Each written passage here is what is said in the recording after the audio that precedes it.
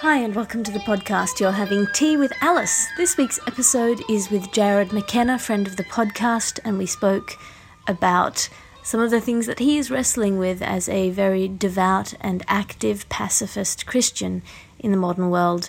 This is a conversation with a lot of citation, which I very much enjoy. I think we're in a world where not enough people cite enough things. Sources-wise, he cites both secular texts and scripture, and I just found it a really interesting conversation. I hope you enjoy listening to it as much as I enjoyed having it. I'm winding up in Melbourne this week. The Melbourne International Comedy Festival is finishing on Sunday, and then I will be in Perth from the 9th to the 11th, and in Sydney from the 16th to the 19th of May, and then back out in the world somewhere. So it's all very exciting. I should say thank you so much to my Patreon subscribers. It's really, really useful, particularly at this time of year. It allows me to keep doing what I'm doing despite the fact that I am monstrously busy and have no influx of cash, because all of your money goes out during the festivals and then you have to wait to see if you've made any money until usually months later. The admin on festivals tends not to be very good, but also just for the emotional support, the artistic support, and the general ephemeral sense of universal support. Emails to alicefraser@gmail.com, tweet me at alliterative, or again patreon.com/AliceFraser. I'll talk to you again next week. Bye.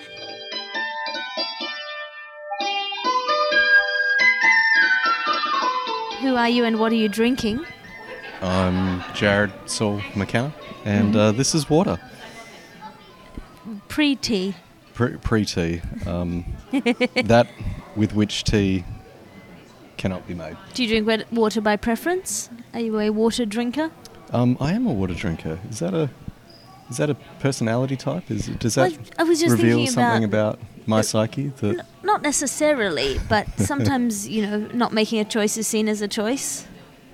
And you see water as a not choice. It's a not choice. It's the default, right? It's an apophatic I'll drink something, and if you response choose to drink something that isn't anything, it's water, right?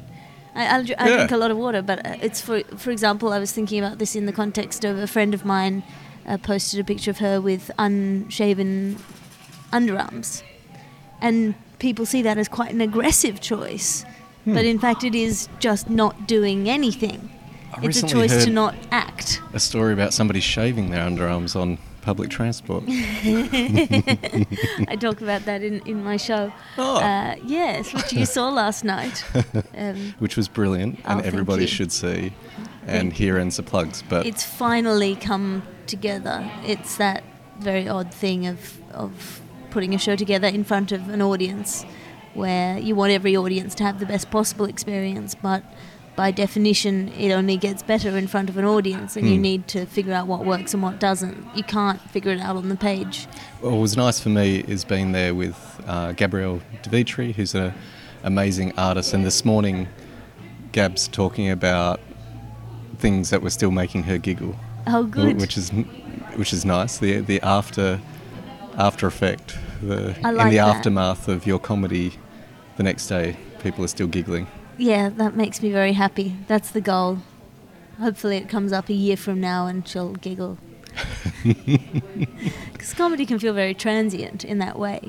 Of you want to write a show that is enjoyable for an hour while the people are sitting there, but then you don't want it to be that it then disappears from their minds without a trace. And yet there's something about the way you even write and the focus and discipline of your comedy, that whether it's like classic Alice lines that I quote from you all the time, and things like, who am I to experience imposter syndrome?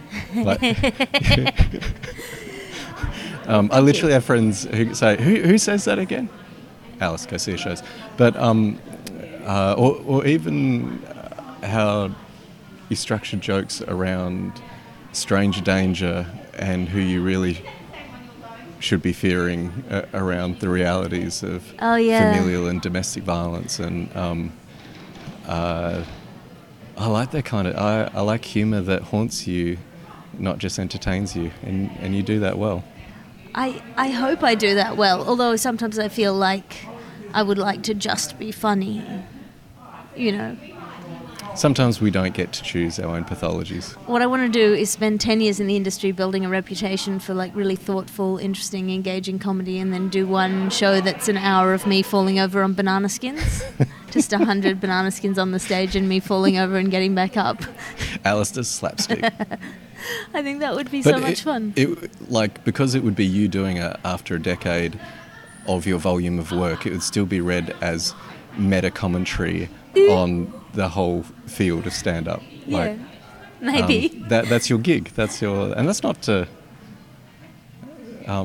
think that's a gift, particularly to those for whom that's not what they do. I know that, like the way that you've been celebrated in Edinburgh, there's a scene there that sees there's room for that, and it looks like that's opening up more and more in Australia, where it's not seen as a threat or but something to add to the richness of the scene here. Yeah, I've always been interested in how difference can be seen as threatening. And I never really understood that, as someone who's always been different and never felt like much of a threat to anyone. Given our ancestors, why would we ever ponder those questions so deeply? Well, yeah, you have Jewish background as well, don't you? It's an odd thing. I mean, I sort of get it. I understand the conservative point of view, which is, you know, we've got a sweet deal, don't ruin it. I was thinking about this in terms of privilege the other day, and I'm trying to put a bit into my show this year about, you know, the idea of privilege, which I already have a bit of a beef with, because I think a lot of the things that are characterised as privilege ought to be rights for everybody, and characterising them as privilege puts them in the position of something that ought to be taken away from some people who have it rather than given to everyone. Have I ever told you about one of my big mentors was a gentleman who always insisted I called him Uncle Vincent, but he was Dr. Vincent Harding, who was a historian, next door neighbour of Coretta Scott King and Martin Luther King Jr., and wrote the first draft to Martin Luther King's Beyond Vietnam speech, which was given a year to the day before he was assassinated, and was a key player in the architecture of what's popularly become known as the Civil Rights Movement, but they described as the Freedom Movement. And he used to say, he's no longer with us, he used to stop me and he'd say, "Jared," and he had this very slow way of talking, "find another word. It is not a privilege to benefit from the oppression of others." And then he'd wait for you and give you the time to try and find a new vocabulary to actually describe something in ways that, you know, spending time with special friends is a privilege. It's a weird vocabulary to then use to talk about something around systematic oppression, which is deliberately made invisible. Yes, and I think I have, again, I think that's an interesting point where privilege is riding on somebody else's back. But I think a lot of the things that are characterised as privilege are not a zero-sum game. They're characterised as a zero-sum game. So on one hand, there is this very strong argument to be made that a huge amount of the progress of civilization has been built on the backs of slaves or underpaid workers, or in the case of capitalism, the sort of benefits of being able to pay people their market wages, which are much less than your costs. So that, I think, is worth characterising as a zero-sum game, because it doesn't happen unless somebody else suffers for it. You don't get a $2 pair of jeans. That's right. Without somebody suffering. You don't. Somebody pays. Yeah, somewhere along the line, somebody's paying. Yeah, you don't get a pack of chicken nuggets for $1 without some creature suffering, and probably some workers as well. Like, there's no. That's a zero-sum game. But walking down the street without being harassed by police is not a privilege. Yeah. That's something that everybody could have. You know. And with the collapse of narratives that can actually hold us other than consumerism, it's very hard to imagine or picture, and I'll alternative. Like, so Uncle Vincent's language would be the beloved community, which was language that was important in the freedom movement to talk about the kind of world they're seeking to construct and live into in the present. John Lewis, who's now Senator John Lewis, but was a part of SNCC, the Student Nonviolent Organising Committee, and was there in Selma, and spoke at on the same day that Martin Luther King made his "I Have a Dream" speech. He makes the same point that the inability to think of something different means that we can't relate to one another in such ways that it becomes an act of hope. Like, the kind of dignity we give one another is not a denial of the horror of what we're living through, but a protest to it that insists the way that we relate can actually point to something different. Which, I mean, so much of what passes for, Twitter conversation cheapens the discourses and traditions on both sides. And leftism is a tradition. Like, it's as is conservatism, like, and the belief in the importance of institutions and preserving knowledge. Like, to take that at its best, like, you can't say there's anything conservative about neoliberalism. Like, it's radical in the most horrible sense. Yeah, traditional conservatism is what we have is good, we should protect what we have. Yeah. And that is a totally laudable aim. Yeah. And the strangeness of Australian politics at the moment, like being in this town and seeing, billboards for Josh Frydenberg changed to billboards for his name escaped. QC has done wonderful. He's running for the Greens, but he's more of a Malcolm Fraser kind of little L liberal. And he has cute glasses, and he's.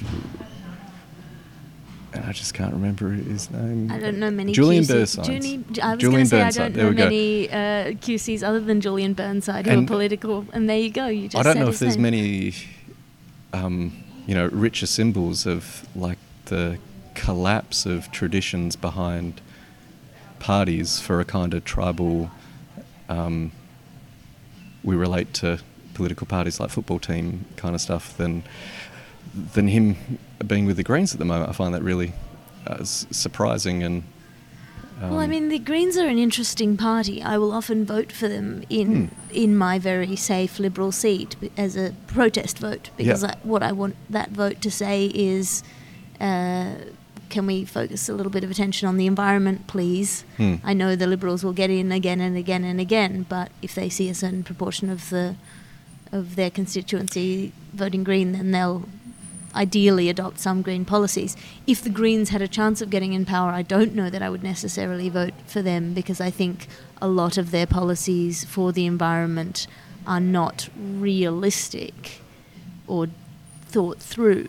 They are an opposition party, and they think of themselves as an opposition party, and so they are not necessarily realists.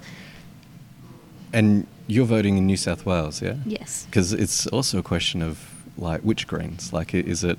the Greens of New South Wales have a very different flavour to the Greens of Tasmania and Bob Brown and the Franklin protests, or Greens Western Australia, which so former Senator Josephine Valentine has been a major mentor for me, both formally after being given the Donald Groom Peace Award, and informally just over the years of sitting at her feet, learning from her, being involved in activism with her.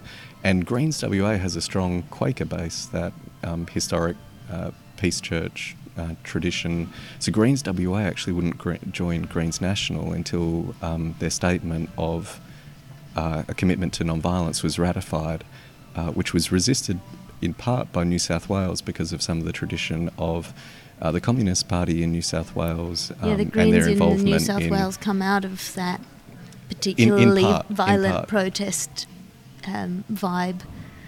of which they would be quick to point out that the system is violent, and we need to be realistic. And even though it's not where I'm coming from, you have sympathy for that position, or you try to understand that position? Because you are very much a non-violence person. You're a non-violent activist. You've got all these prizes for non-violence. How do you feel about violent protest, violent activism? I worry a lot. I had this experience recently running workshops with people who the neighbourhoods they're from are referred to as townships in South Africa, and being in Cape Town and running workshops. And the danger of the language of non-violence is that for some people it's a concern for my hands being clean because they're not touched by the day-to-day violence of the systems, in which, back to your chicken nuggets and who makes them so cheap, like who's paying for it, or back to the $2 shoes, like who is paying for it, and there can be ways of considering non-violence that are more about one's innocence than it is about transformation. For me, non-violence, it's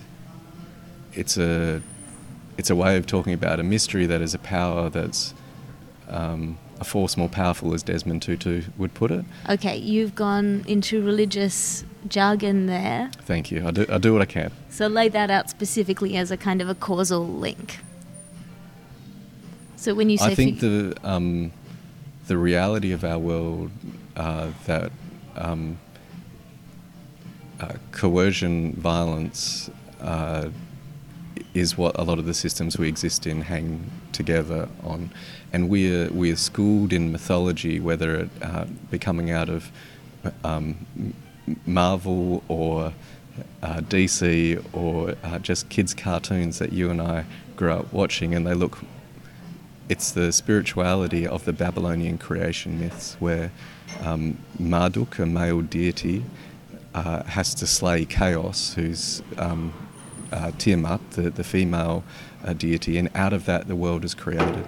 And so the idea is that you can only achieve justice through violence. Yeah, and the danger of so the term non-violence in the 20th century became a way of, in English, referring to this power and this tactic and strategy that over 1.4 billion people were involved in 1989 alone, in terms of not because of any philosophical commitments, but because it's those who don't have forms of... If you don't have the police on your side, if you don't have the military on your side, what is this force that is more powerful? So what's fascinating for me in terms of my mentors and my time studying in the US and here in Australia at the feet of people like Jo Valentine, and Jo, she was nominated as a joint recipient of the Nobel Peace Prize, is experimenting in a different kind of power, which isn't about purity, but is actually about entering into the suffering of others in such a way that it isn't perpetuated. Yeah, I think violence can be looked at as a system in the same way as capitalism can be looked at as a system. Capitalism has a point of view. It has a motives, and it has an urge within it. The structure of it is a consumption urge, and it can only grow and grow and grow. Otherwise, it doesn't succeed. It only succeeds by perpetuating itself, spreading itself, growing itself. Yeah. Just like cancer. The only thing in the natural world that mimics that is... Yeah, exactly. And that's a worrying thing, even though it's worthwhile acknowledging all of the things that capitalism has achieved for the world, in terms of it is it's an incredible way of getting things done, and it seems to be the best way we've come up with that works with human nature rather than against it. Yeah, and I think violence is similar, that it begets violence. It has, you can frame it as having an appetite for the proliferation of itself. Yeah, that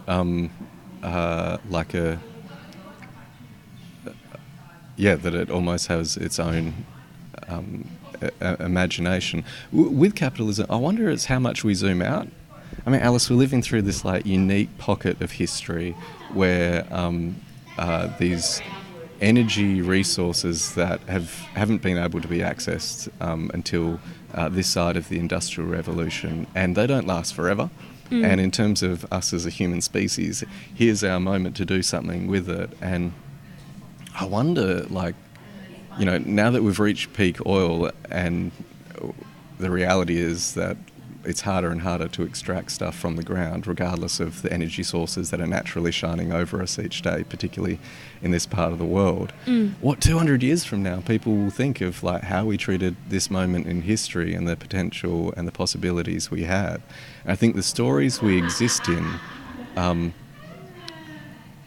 dictate some of those responses. So I think to talk about capitalism and the good that it's done is to ignore, in terms of the destruction of species, in terms of our unprecedented ecological crisis, in terms of all of that is based on an understand, like, economy from the Greek oikos, meaning home or household, and nomos in terms of law or order, and how we've ordered our home as a planet is actually destroying that which creates a living system, right? I feel like one of the biggest, I've said this before and I'll say it again, is that we are very good at mental arithmetic but very bad at mental calculus. we algebra, we don't factor in X very well. If we can measure money, we know happiness is important, but happiness is X, and every time we do that sum it comes out as 0 because we can't really understand that.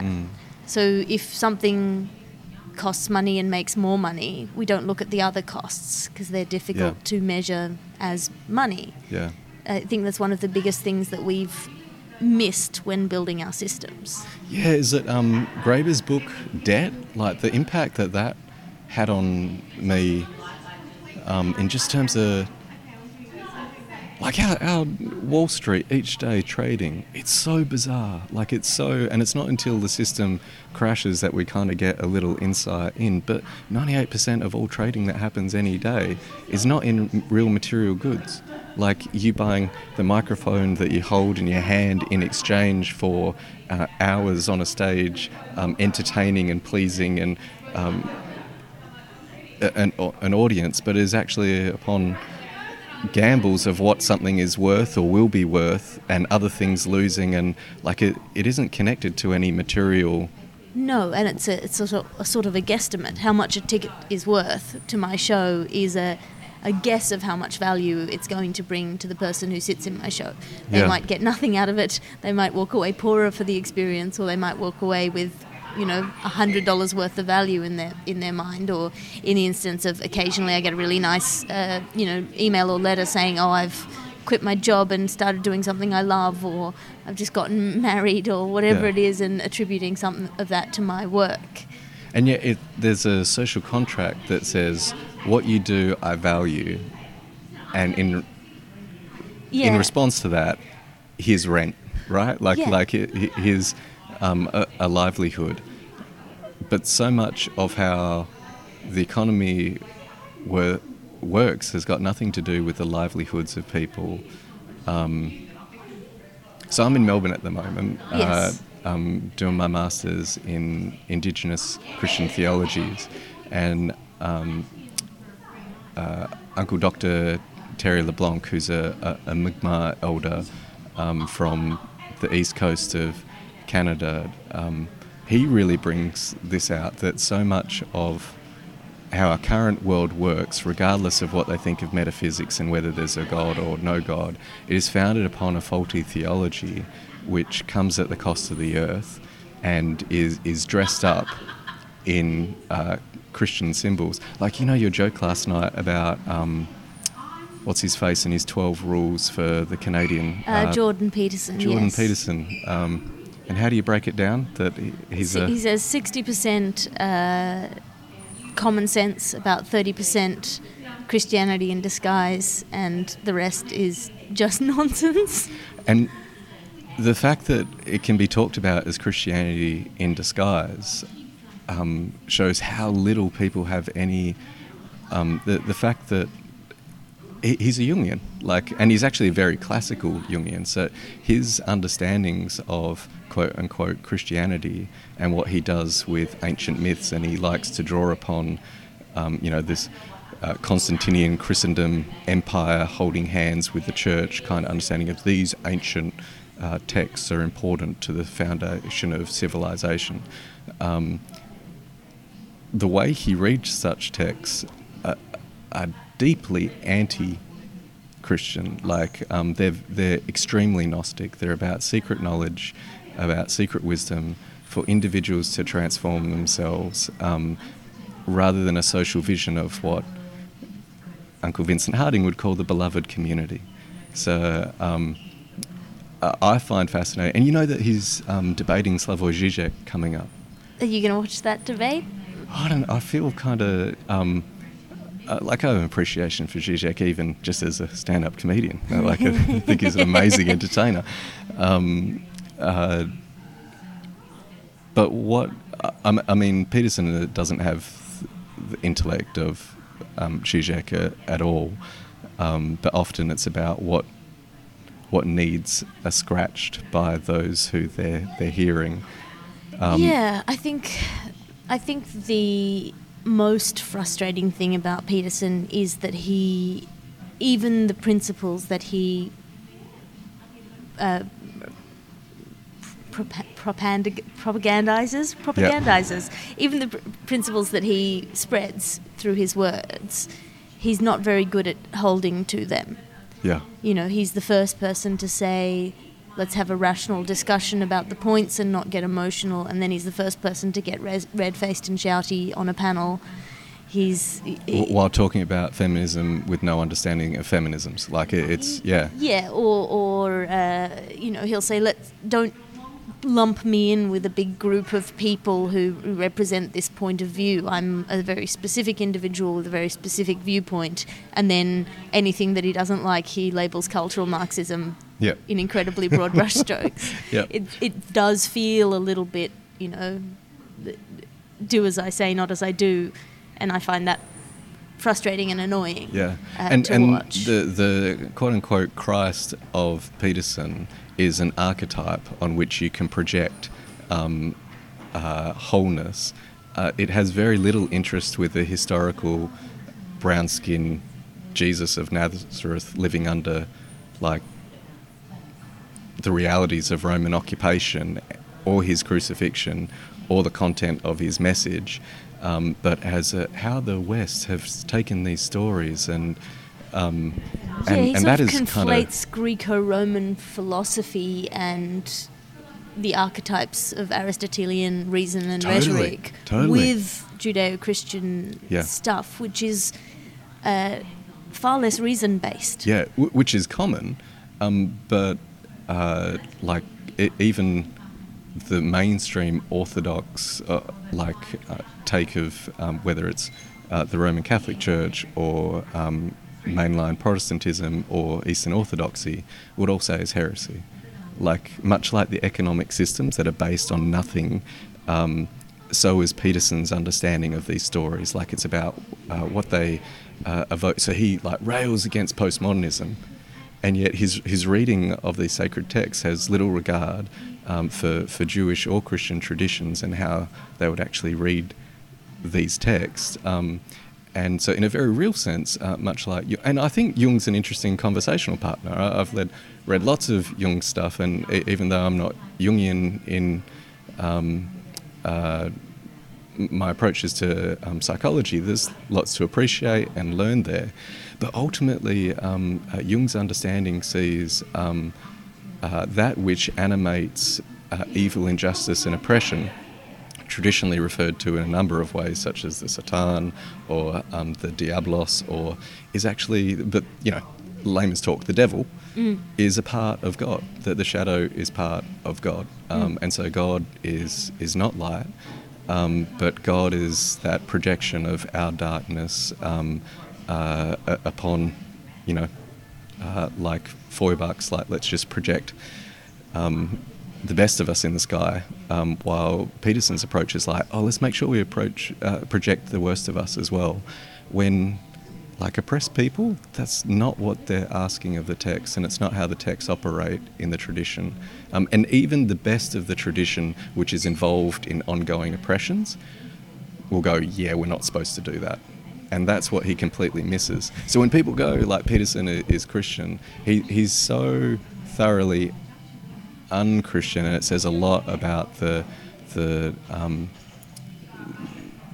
consumerism which occupies religious and spiritual imaginations instead of anything that's actually got much to do with traditional understandings of the traditions. Well, I think it's an interesting thing, sort of to return briefly to capitalism before addressing your point. I think if you characterised the capitalist process when it comes to, like, global impact as selling a chunk of your body for money every day, which is sort of even, like, that's not even a broad analogy. If you look at the health impacts of corporate work, sure, the stress, the distress, or the gig depression, economy, the suicide, and, all of that. But if you think of it in a kind of global scale, if you're selling a strip of your body every day and making, $100,000 for every strip, for the first 3 months, that looks like a great idea. And then you realise you've got no legs left, and yet you are still compelled to keep selling it. And to keep operating in a way where we deal with exchanges that come at the cost of our dignity instead of actually restore dignity.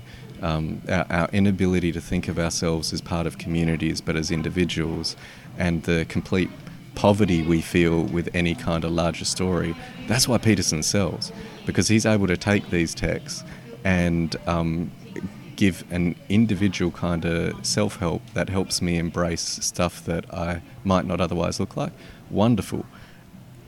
But we need to do that in larger societies as well, instead of project it on, as he does, the feminists or the cultural Marxists, or those of us who are often accused of being on the other side, the fundamentalists or the fascists, or we're all in this together. There's no way through this ecological crisis without everyone and that's in no way to give excuses for not challenging worldviews which deal in death dealing and come at the cost of real human life, which fascism always does.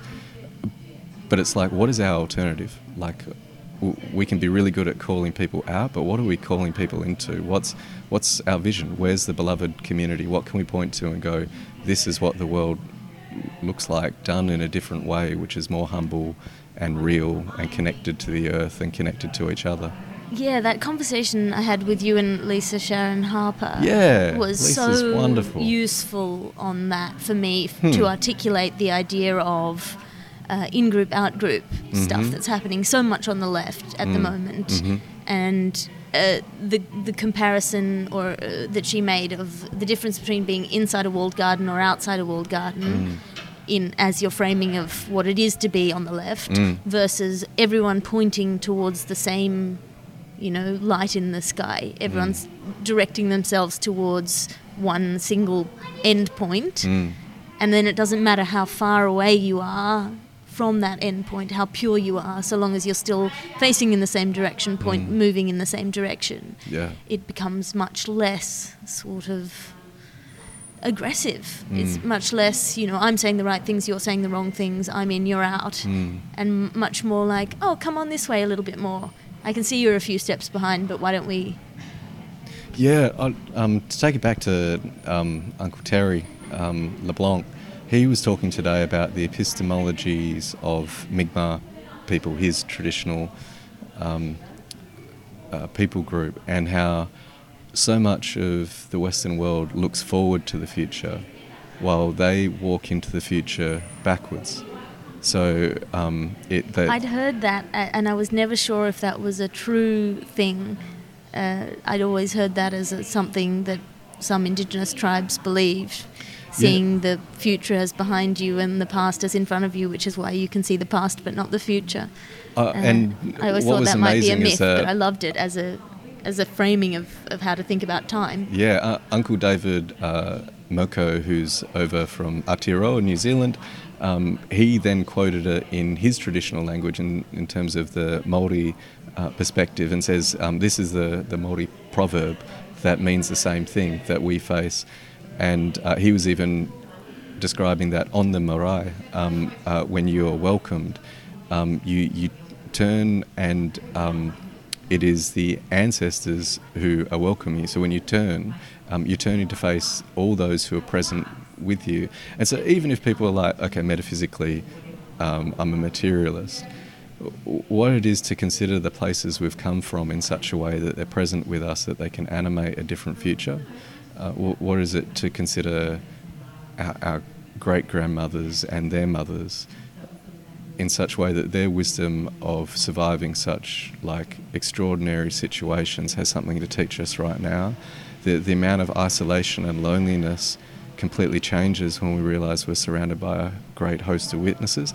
Now, for somebody like me, the word literal isn't helpful, but that being a practical reality. I mean, because... when you say literal, I mean, why is that not helpful?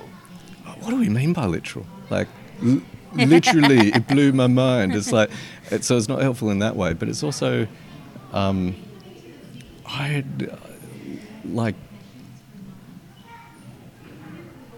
had such a powerful experience recently teaching in Ireland. So my dad migrated to Australia in the 70s, Irish Catholic family, families deeply involved in the Troubles, and being at Glendalough, which is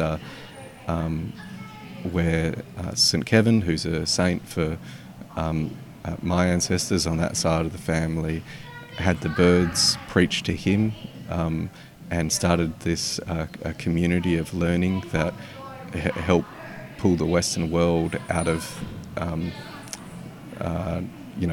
the darkness of the Middle Ages, because it was that these writings were preserved somewhere. Being there and feeling in a visceral sense that, of course, isn't literal, but I felt my ancestors, like in ways that move me, that Peterson, with the Jungian framework, would go, it's a luminous experience of, here are archetypes that are alive in you, and in terms of the collective unconscious, that these are stories that you are accessing, that's found across all cultures. Well, that's to drag it into a modernist narrative of Jungian psychology that isn't the story of my ancestors. So hands off my experience, like Peterson, like it's...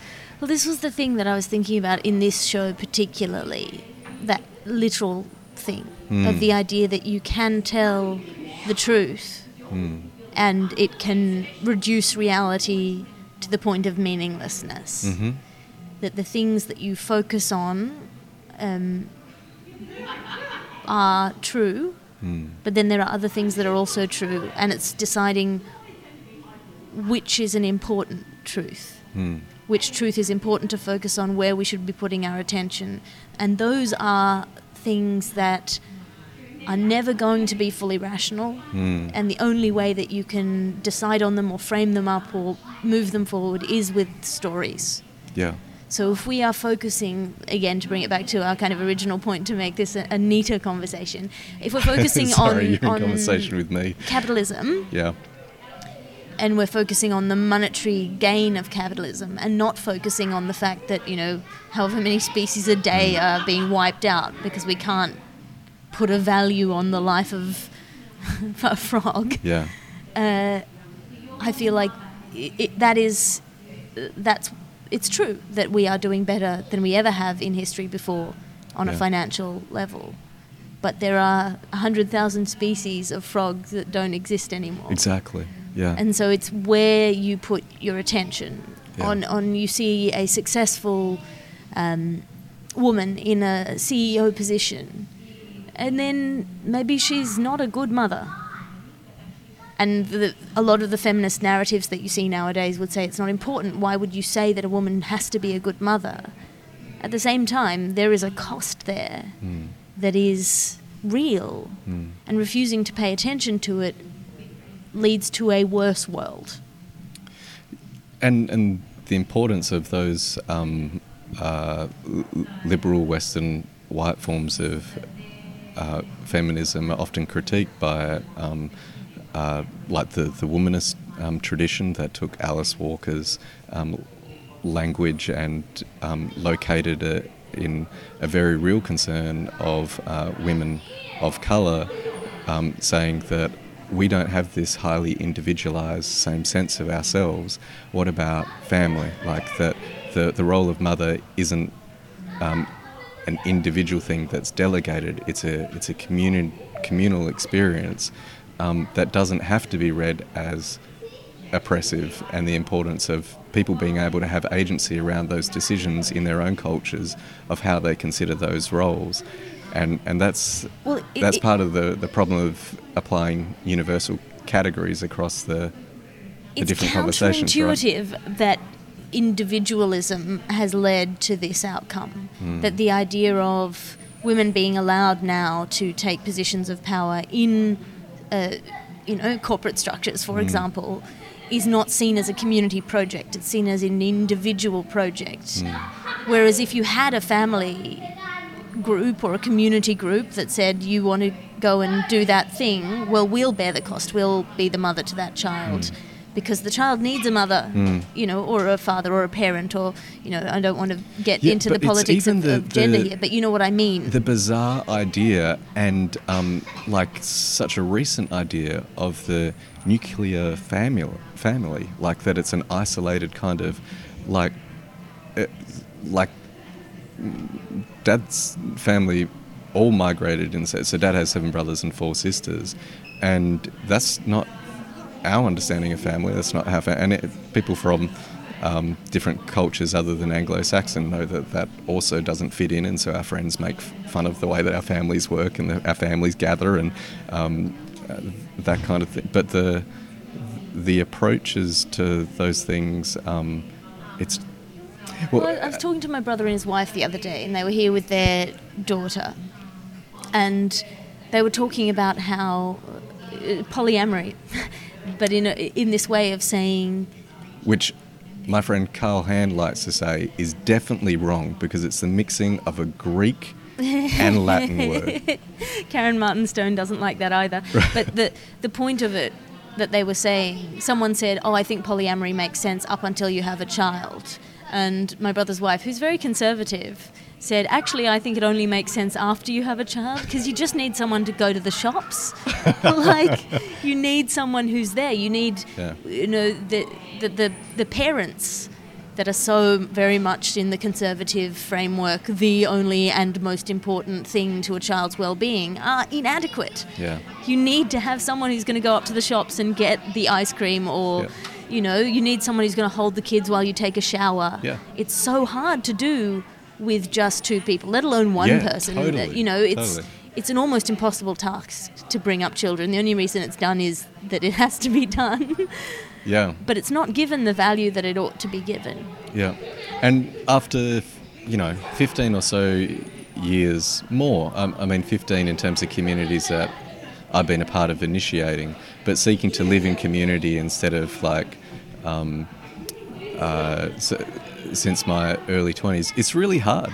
Like it's hard to learn to do conflict differently. It's hard to talk about money honestly with people from different backgrounds and different subtle ways of relating to those things. It's hard to trust others in such ways that you can rely on one another. Arnie Patricia Courtney, who's one of the professors on NAITS that I've been with this week. NAITS is where I'm doing my master's. She talks about the West here are saying that it's not about being an individual, and they think we're saying you have to lose your individuality. She goes on to say, you find your individuality in community, but when you're all by yourself, you end up looking like everybody else. Well, you'll know that if you've ever gone on holiday on your own. You start to turn into an amoeba. You feel very unformed in the absence. You go away to find yourself and you disintegrate. It's a really interesting process. And I remember learning in history about, the horribleness of, for example, the Middle Ages, where... And this was how it was taught to me, and it wasn't for a long time that I started to think that's an odd way to frame anything up, was that people didn't think of themselves as individuals. They only thought of themselves as their roles. And it wasn't until, we got, people started to learn to read and things that they began to think of themselves as individuals, which is, I think, nonsense. Nobody ever just thought of themselves as a farmer and having no other personality or function. Of course, you had people, and people are always people. You have loud people, you have quiet people, you have generous people, you have greedy people, you have... And sometimes all the same person at different times in different contexts. But at the time, this idea that people didn't think of themselves as selves, only as roles. And that we've moved away from that. And that was presented to me as progress, which it is on one hand, but also losing sight of your place in a community, your role in a community. This, even things like class, which are so oppressive and so constricting, getting rid of them without thinking about what they gave you, seeing them as an unalloyed bad, means that you lose the things that were good about them. And there's never you never have a system that operates for hundreds of years without there being something good about it. The difference in the way they treat drug addiction now. They used to say, drugs are bad, they're the devil, get away from them, and ignoring the fact that for the people who were using drugs, there was something good about them. And if you figure out what the good thing was for them, what the drug gave to them, what it made them feel, then you're much better at treating it, because you can go, okay, that's the good thing, it comes with all of this bad, so it's not worth it to do it that way, but how can we get you a proxy for that good thing, something that's as good or similar? It's like people misunderstand what Marx was saying, where he said that religion was the opiate of the masses, much like our opioid crisis in the US at the moment. It numbs the pain, and Marx was saying that it numbs the pain, but it doesn't actually address the disease. And there's I don't think that's the role of spirituality. I also don't want to take away from people who need pain numbed, but then we need to operate, and whether it's as an individual or as a society, we need to be able to not just find comfort in the suffering, but end the suffering. At least if we're going to be faithful, for me, to the story that has claimed me. I loved what you're saying about when you go on holidays and you realise that... Start to feel all mushy. There's a real sense that... I know we've talked about Rene Girard before, if people have listened to your podcast for that long, but one of my big influences is a French anthropologist, Rene Girard, and he says that our desires are not our own. We learn our desires through community, that we're mimetic beings, and it's through imitation, mimesis, that we... and that's why you can move cities and hang out with a new group of friends and suddenly like something that you really didn't like before. And you might do it now with a clever sense of, I know this is crass or a bit embarrassing, or I used to think it merely as pop culture. But it's the nature of who we are, and why we can't imagine unless we turn around and face those that have gone before us and realise that there's incredible potential. We don't want to romanticize these things either. But to take it back to Peterson and his fixation on an uncreative response to Jung, individualization is seen as the end, you becoming the real you, and instead of what is your part to play, what are you serving, what's the larger picture, who are we becoming, that there is no me separate from us, and that can be very hard to find a meaningful us today. I mean, just on a very small and selfish scale, stand-up teaches you that. And that's this process of working with an audience. I can write a joke that I think is hilarious, and you bounce it off the faces of an audience, it comes back as silent. It doesn't exist. It's not a joke. You thought it was a joke, you wrote it as a joke, you made it as a joke. You can try a couple of times, maybe eventually you'll figure out how to say it so that it works. Yeah. but I'm not a comedian unless people laugh. Mm. There is no... What I say means nothing unless it's got some meaning to the person listening. Mm. It has to engage. It's a two-way process. That's why a quiet audience is a betrayal. Yeah.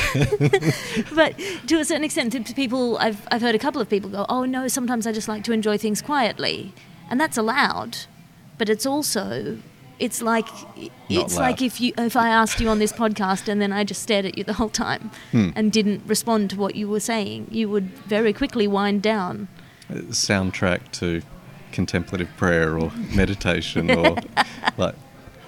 Yeah, but I mean, the silence you get from a crowd, much like those who practice any kind of daily silence, what arises from you? And I know that preaching is a very different art to stand up, but they're in the same those internal wheelhouse. Voices that some of the reason why people run from the silence is because what it gives voice to is that stuff that we don't want to hear within ourselves.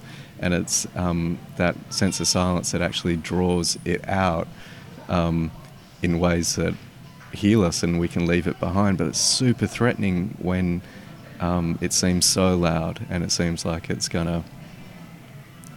Yeah, silence is a form of speech as much as anything else. And it's not an appropriate form of speech at a stand-up comedy venue.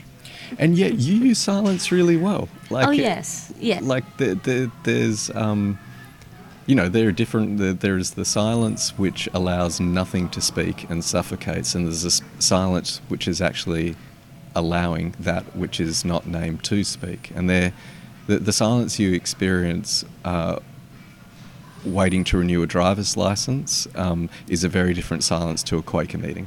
Like it's... Yes. you know what I mean? Like it's... We'll have to meet up again and talk about silence, but I wind things up. I'm about to go, speaking of silence, to a blind comedy gig, a blackout comedy gig, where the audience will be having blindfolds. Nice. Which is going to be an interesting experience. Wow. I'll have to figure out how much of my performance is in my physicality. But tell people where they can find you in the world or online. I know you have an extremely popular podcast. It's doing well. If people would like to hear yourself or Will Anderson or Tom Ballard or Susan Carline or any number of surprising people talk about a passage of the Jewish and Christian scriptures, Inverse Podcast is a place to find that, or at Jared McKenna on the medias of social can be other ways to connect. But there's a bit of fun for going deeper in sacred texts if people are interested. Do that, look it up. I highly recommend it. Thank you so much for having tea with me. Love you, Alice. Love you too.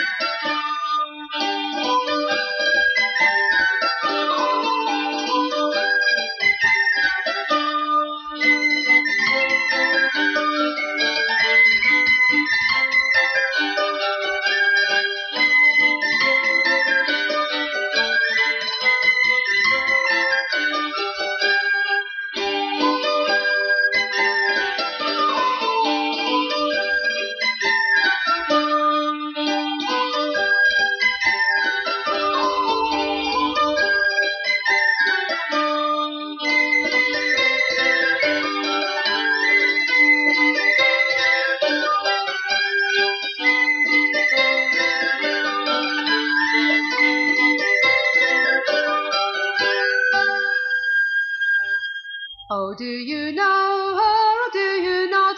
This dolphin mistress we have got. Elsie Thompson, it is her name, and she helps the dolphins at every frame. Loudy right ball doll, loudy right ball day. On Monday morning when she comes in, she hangs her coat on the highest pin, turns around for to view her frames, crying, damn you doffers, cry up your ends, laldi-right-fall doll, laldi-right-fall day. And when the boss, he looks round the door, tie our ends up, doffers, he will roar.